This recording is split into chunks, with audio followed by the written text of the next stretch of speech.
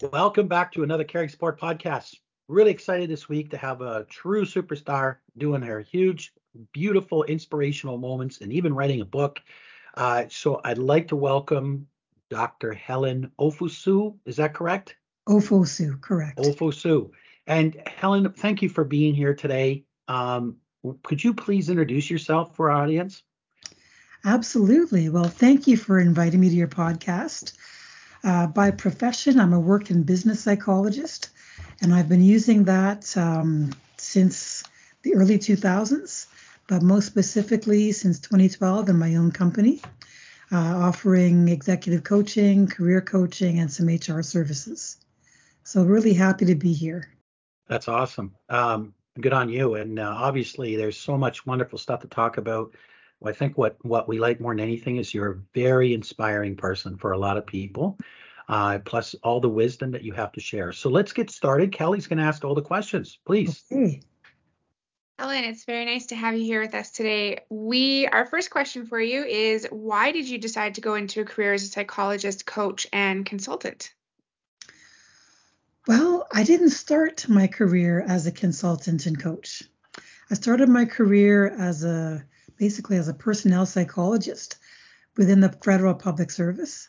So in that role, I learned a lot about succession planning. I learned a lot about career development and even evaluating people for job opportunities and for access to developmental opportunities. Because in all of those circumstances, they don't just let people apply. They apply and they basically are competing. So that's where I kind of cut my teeth. And the government was great for a lot of things, but I felt that I needed to try something a little different.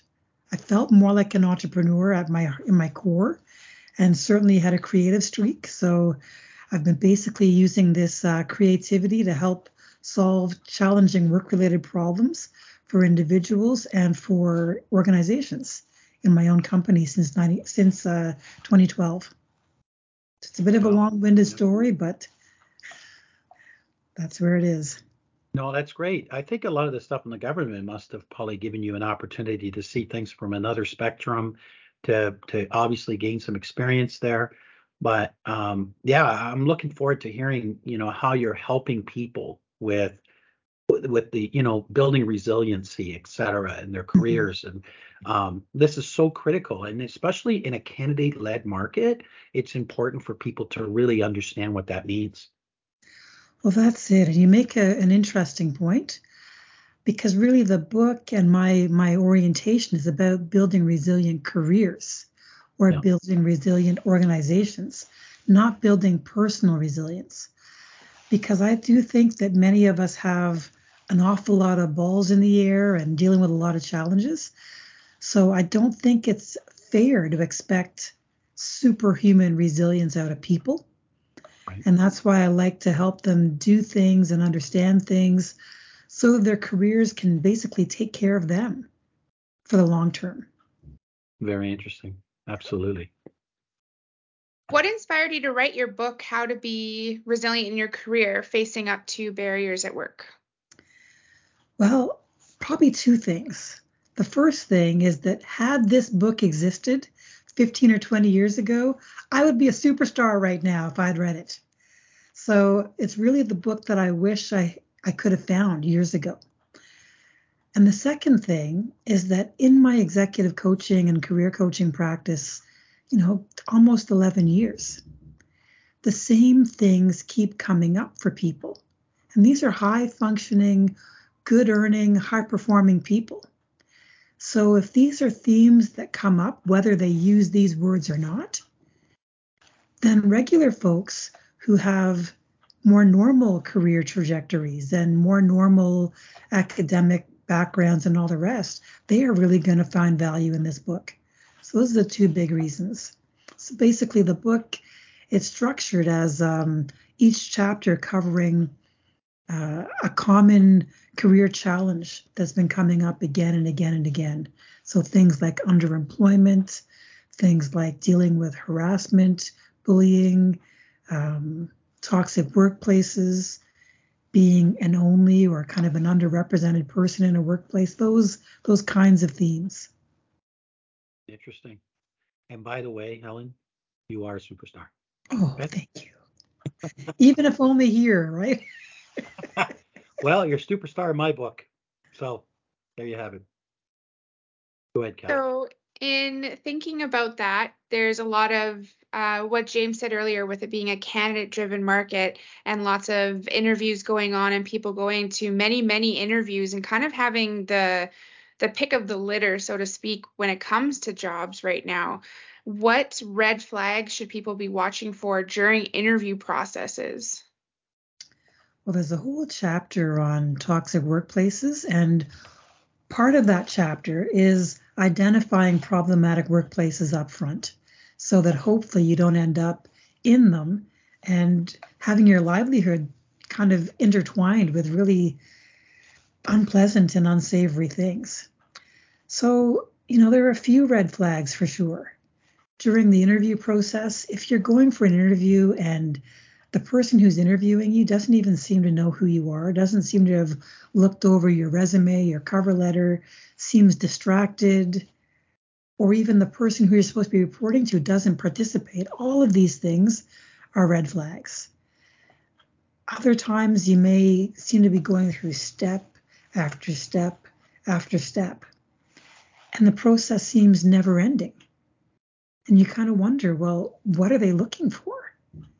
Do they even know what they're looking for?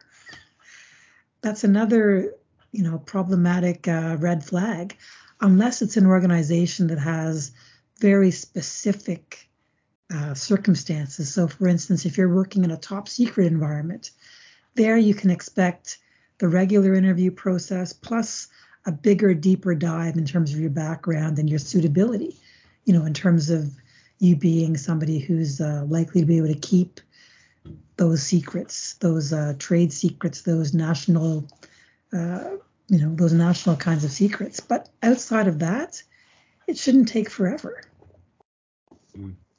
And another piece is that quite often, if you're looking for a job, especially in an established organization, somewhere along the lines, you're going to hear why they're hiring. Maybe they're growing, maybe somebody's moving into another role, but there's usually some kind of reason, and it's something that they can be proud of. But when they're very cagey about why they're hiring, and there's no real straightforward answer, or you keep hearing that they're forever hiring but not growing, all of these things should make you think twice. Interesting. These are very good points. I know within caring support, when we're helping unpack and understand recruitment processes and stuff, what I tell a lot of healthcare organizations, for instance, is saying, hey, don't take this the wrong way, but it's no longer about you. And it's about the candidate. It should have always been about the candidate. But the thing is do you really understand who they are and what they want and how to appeal to them? And instead of, oh, we're awesome, we're this, we're that, it's, now you really need to convince that nurse, that, PSW, that whoever it is, to come to my organization. Why? Why do I go to you as opposed to someone else? Mm-hmm. So I like what you're saying, because many times when we've been talking to people and candidates, it's really important that for them to understand, no, you're empowered now, and you have to really think about, what do you want, and does this organization really think about you, put you first, to make you feel part of something special? Are you respected, heard, valued? So I love what you're saying, Helen, because these are, I think, a lot of things. People just come in and they expect, the employer's like, well, I expect you to have done research and know our company and know our values and everything. But I know if people have come back and I said, well, didn't the person even read your resume? Well, I didn't think they got that. You know what I mean? And I'm going, man, I don't know. I would be really wondering, is that place somewhere you really want to work if that's their attitude towards, looking at new candidates? It's a very good point. All the points you made. Especially in healthcare. I mean, Yeah, there's a reason people do those jobs, not robots, not software. exactly. So the humanity of the people who are working there needs to be recognized. It's not an afterthought. or at least it Yeah, shouldn't be. exactly. So there's the red flags that you watch for when you're going through the interview process, but sometimes people can't even really get to that part. They start experiencing something called imposter syndrome. This is something that I know that I've suffered from when you're doing a job search, or even when you're in an interview, and sometimes even when I'm at work, it can just hit, and it's so overwhelming. Can you give us maybe an overview of what imposter syndrome is, how it can affect these things like the job search process, interviews, even the employees day to day? And then if you have any tips for kind of combating that. Great, great question. And you may need to remind me of all the parts, but briefly, the imposter syndrome is when you have doubts about whether or not you belong somewhere or you're up to the task, despite the fact that you've done all the right things, you have objectively the right skills, the right experience. Even famous and successful people like Maya Angelou and Michelle Obama have said that they've dealt with the imposter syndrome. So it's something that affects a lot of capable, high performing people. The difference between the folks who I've just mentioned and some of the regular folks is that these famous people, they didn't let it prevent them from taking their shot. So that's the big takeaway, is that it's something that a lot of people deal with. So if you know you can do something, set aside that self-doubt, set aside that imposter syndrome, and still go for broke. Take that big swing and take your shot. But I think there's two different versions of imposter syndrome, or at least in my mind, and in terms of what I'm seeing. So there's folks who feel it because of their own, their own self-doubt. And that's the traditional version. But the more I talk to members of underrepresented groups, the more I realize that perhaps their version of imposter syndrome is not because of their own feelings, but rather because they're treated like imposters. They're treated like they don't belong. They're treated as if their accomplishments and their skills are not really as great as they think they are. And then they start to internalize some of that. So I haven't found much research to kind of validate my perception. So if ever there's some researcher out there, this would be a great topic to figure out, are there two versions, A and B? Because from what I'm seeing, there kind of are. It's very interesting. I think we've all at some point in time fought, imposter syndrome, at least the first part, Mhm. the self-doubt. But I think what feeds into the first is the second one. Because, when you're not accepted or whatever, which is usually an environment predicated by fear, meaning Mhm. that people in there are worried that this person's going to take over or whatever it is, or they're going to like show them up or anything. And, talking with some nurses and seeing some content on LinkedIn, they were like, oh, I come into an environment. I've done 4 years to be an RN, and they come in and they're treated like crap by some of the other nurses because of whatever. And I'm going, folks, do we not think healthcare is broken enough that with this crap doesn't help? Like, we have to work together, and we have to be willing to build each other up and encourage each other. And I personally believe, and I think a lot of people on our team, and certainly people I know, Helen, is anything's achievable. It's how badly do you want it, right? But you raised some good points. I definitely see a lot of what you're talking about, where Yeah, people are capable and they're hardworking and they start a new job. And fundamentally, most of us appreciate that in those early days, you better do a good job, right? When you're on probation, you have to do yeah, a good job. And many people just want to do a good job, period, because they're conscientious, they're well intentioned, and there's a lot at stake in healthcare. And so yeah, when people show up and they are doing great work because they're self motivated, they're conscientious, it's unfair when other people feel threatened by that and then start to mistreat them or diminish what they're contributing. But I see it. yeah. You're right. 100%. You recently wrote an article that's on your blog on your website about micro kindness. And I think it was from possibly like an image that you had seen on LinkedIn or social media somewhere. So can you explain what micro kindness is and how you believe that that can help to improve workplaces? Well, yeah, it's a concept that came to me when I was reading a colleague's LinkedIn. She had posted something, and her work has to do with equity, diversity, and inclusion. And these big systemic changes, they need time to catch on, and they need time to rewrite policies and procedures and all the rest of it. And so for her, she was wondering, was she falling short because some of these big processes can't happen quickly enough? And it made me realize, well, wait a second. While we wait for all these big things, aren't there little things that each of us can do to make a workplace better? So little things like, the kinds of things we were taught when we were little kids or in school or by our parents. Expressing gratitude, saying thank you when people do nice things or do things that are helpful. Being courteous, saying please, trying to have a good attitude about, whatever it is, especially in healthcare where often the stakes are extreme and, people are often brushed off their feet.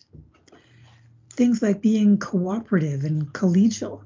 So if somebody's counting on you, you follow through and you do what you say you're going to do, pretty much when you say you're going to do it. So these are all simple, basic things, but I just felt inspired to go ahead and write about micro kindness in a world where we hear all the time about microaggressions. And by no means am I saying that these micro kindnesses are going to make up for everything, but let's face it, in many workplaces, people know exactly how to behave to be nice to one another, and they choose to do it for some people, but maybe not for other people.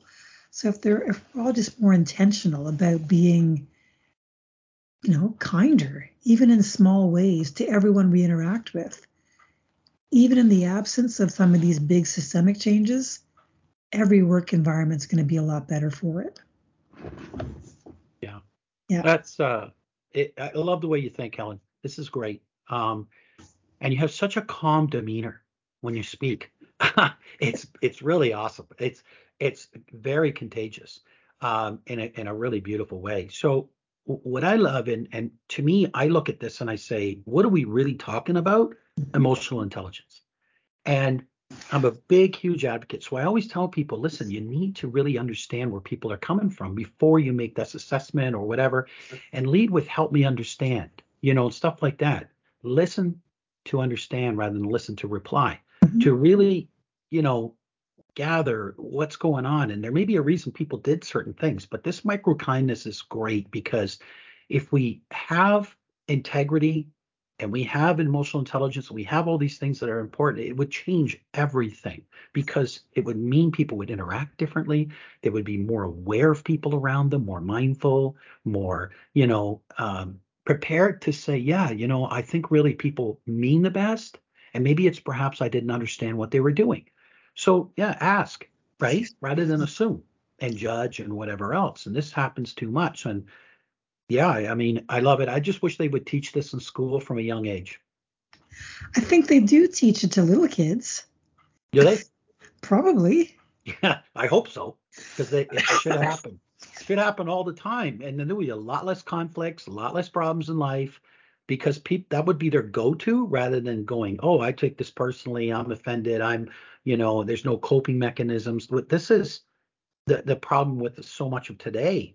And then we look at it and say, well, geez, look at people flipping out over this, the something that you and I would think, that's no big deal. But you're right, And 100%. especially in the healthcare sector. Yeah, People are already nervous, right? If you're in hospital or if you need a PSW or you're going for any kind of testing or whatever, you're already a little bit activated. yeah, You're already a little bit dysregulated, possibly. So these small things, the extra smile, the warmer tone of voice, whatever it is, it just helps keep things more on track. Yeah, I love it. Love it. What is the most important piece of advice, or what would be one piece of advice or two that you would want to give anyone when it comes to facing their barriers at work? Number one, read the book.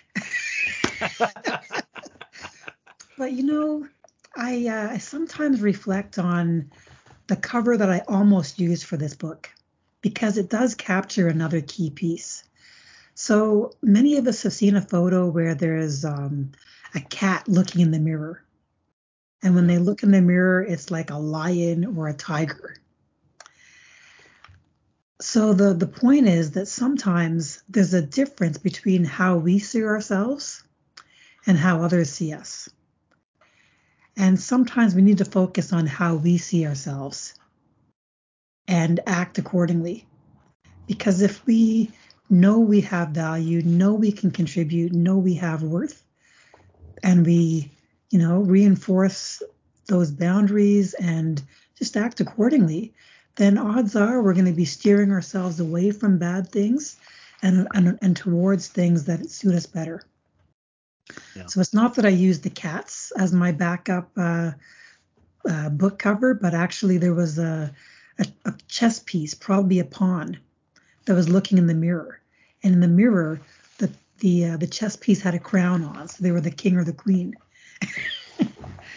But it looked a bit effeminate, and really the book is meant for all genders, so I stuck with the one that I went with. But I think that's a big piece, is not being totally swayed by what other people think and focusing on what we know is true about ourselves.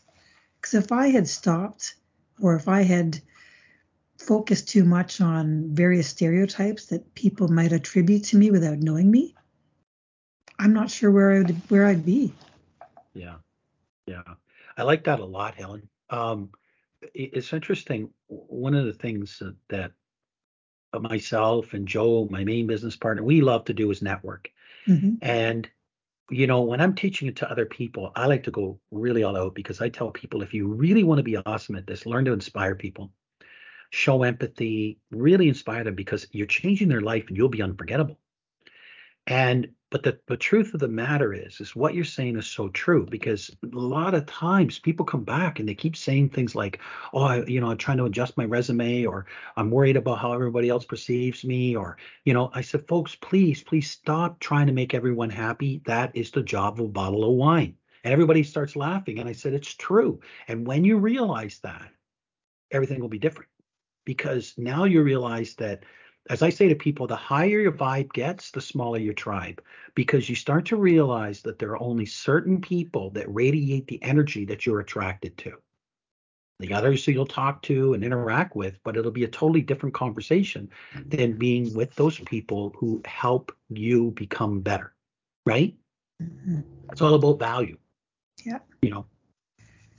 And another thing I would add, because I'm like you, I really do enjoy being out and mixing it up with different people because you never know who you're going to meet and you never know what may be possible because of those relationships.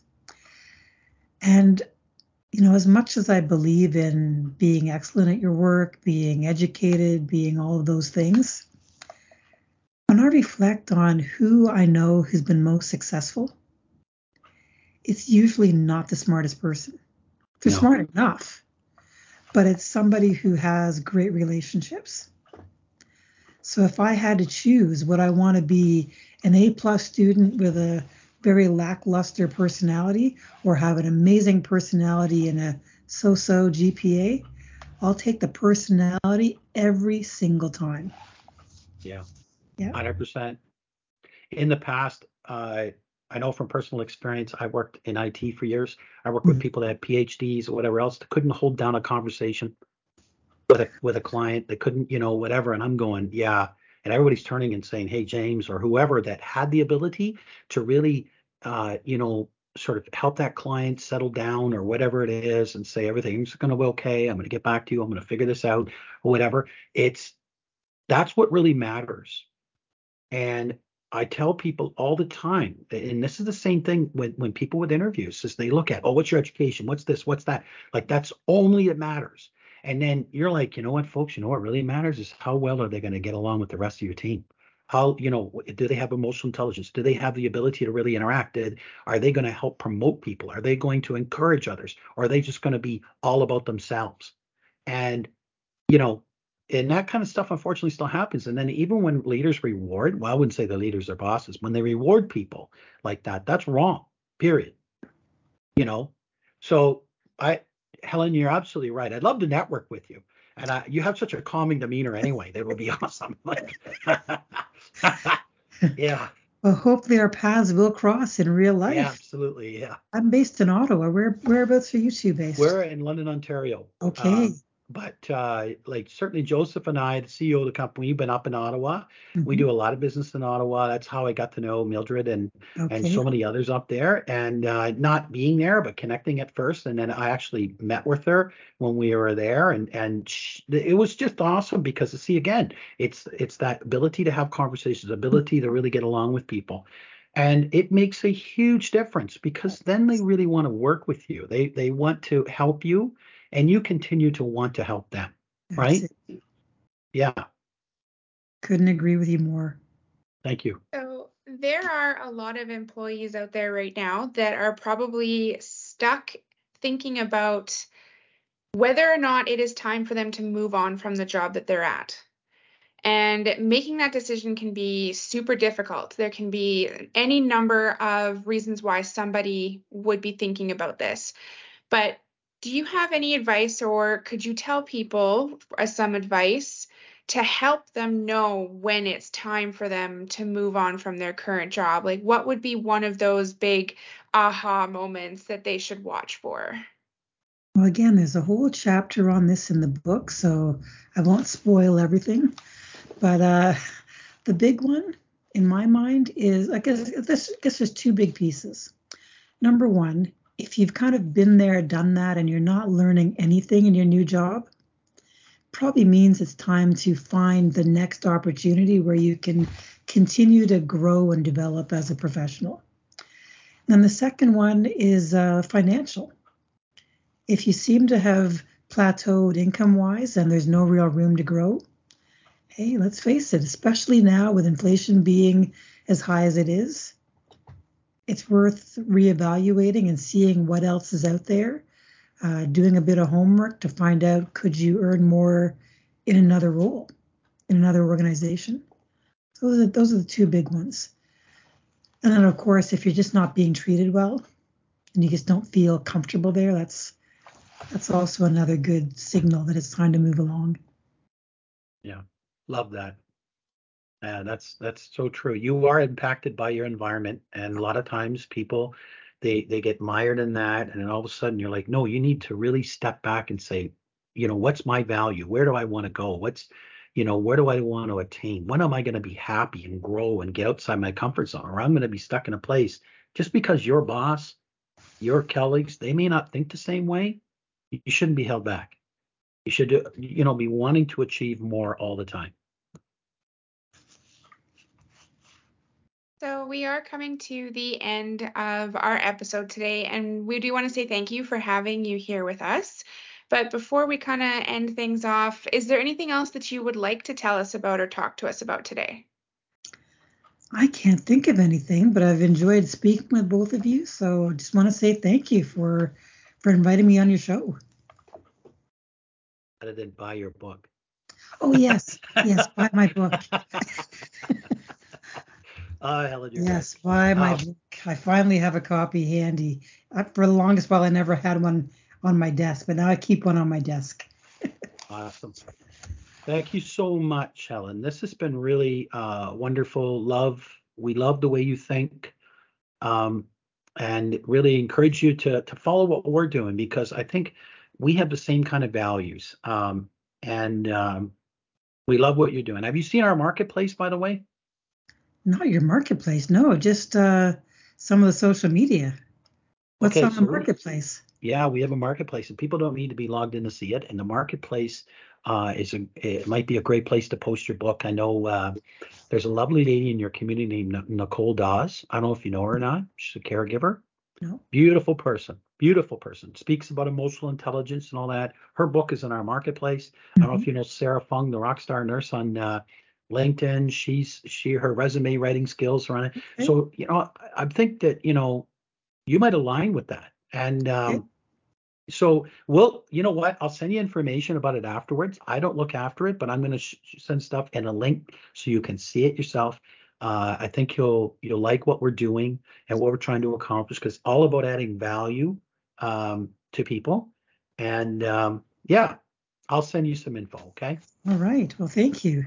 And my pleasure. hopefully before you come back to Ottawa, you'll let me know so that you and I and your partner and Mildred can all get That would together, be go out great. for lunch or coffee, Yeah, something. yeah. Mildred and I and Nicole, by the way, hung out at the market in Ottawa. Okay. And I had never been there before. It was beautiful. Loved it. It was a cool spot.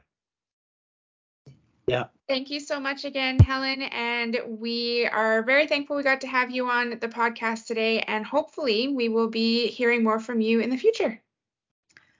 Thank you. I hope you do. And I hope we get to reconnect at some point. Thank you. Have a wonderful day. And you Thanks, as Helen. well.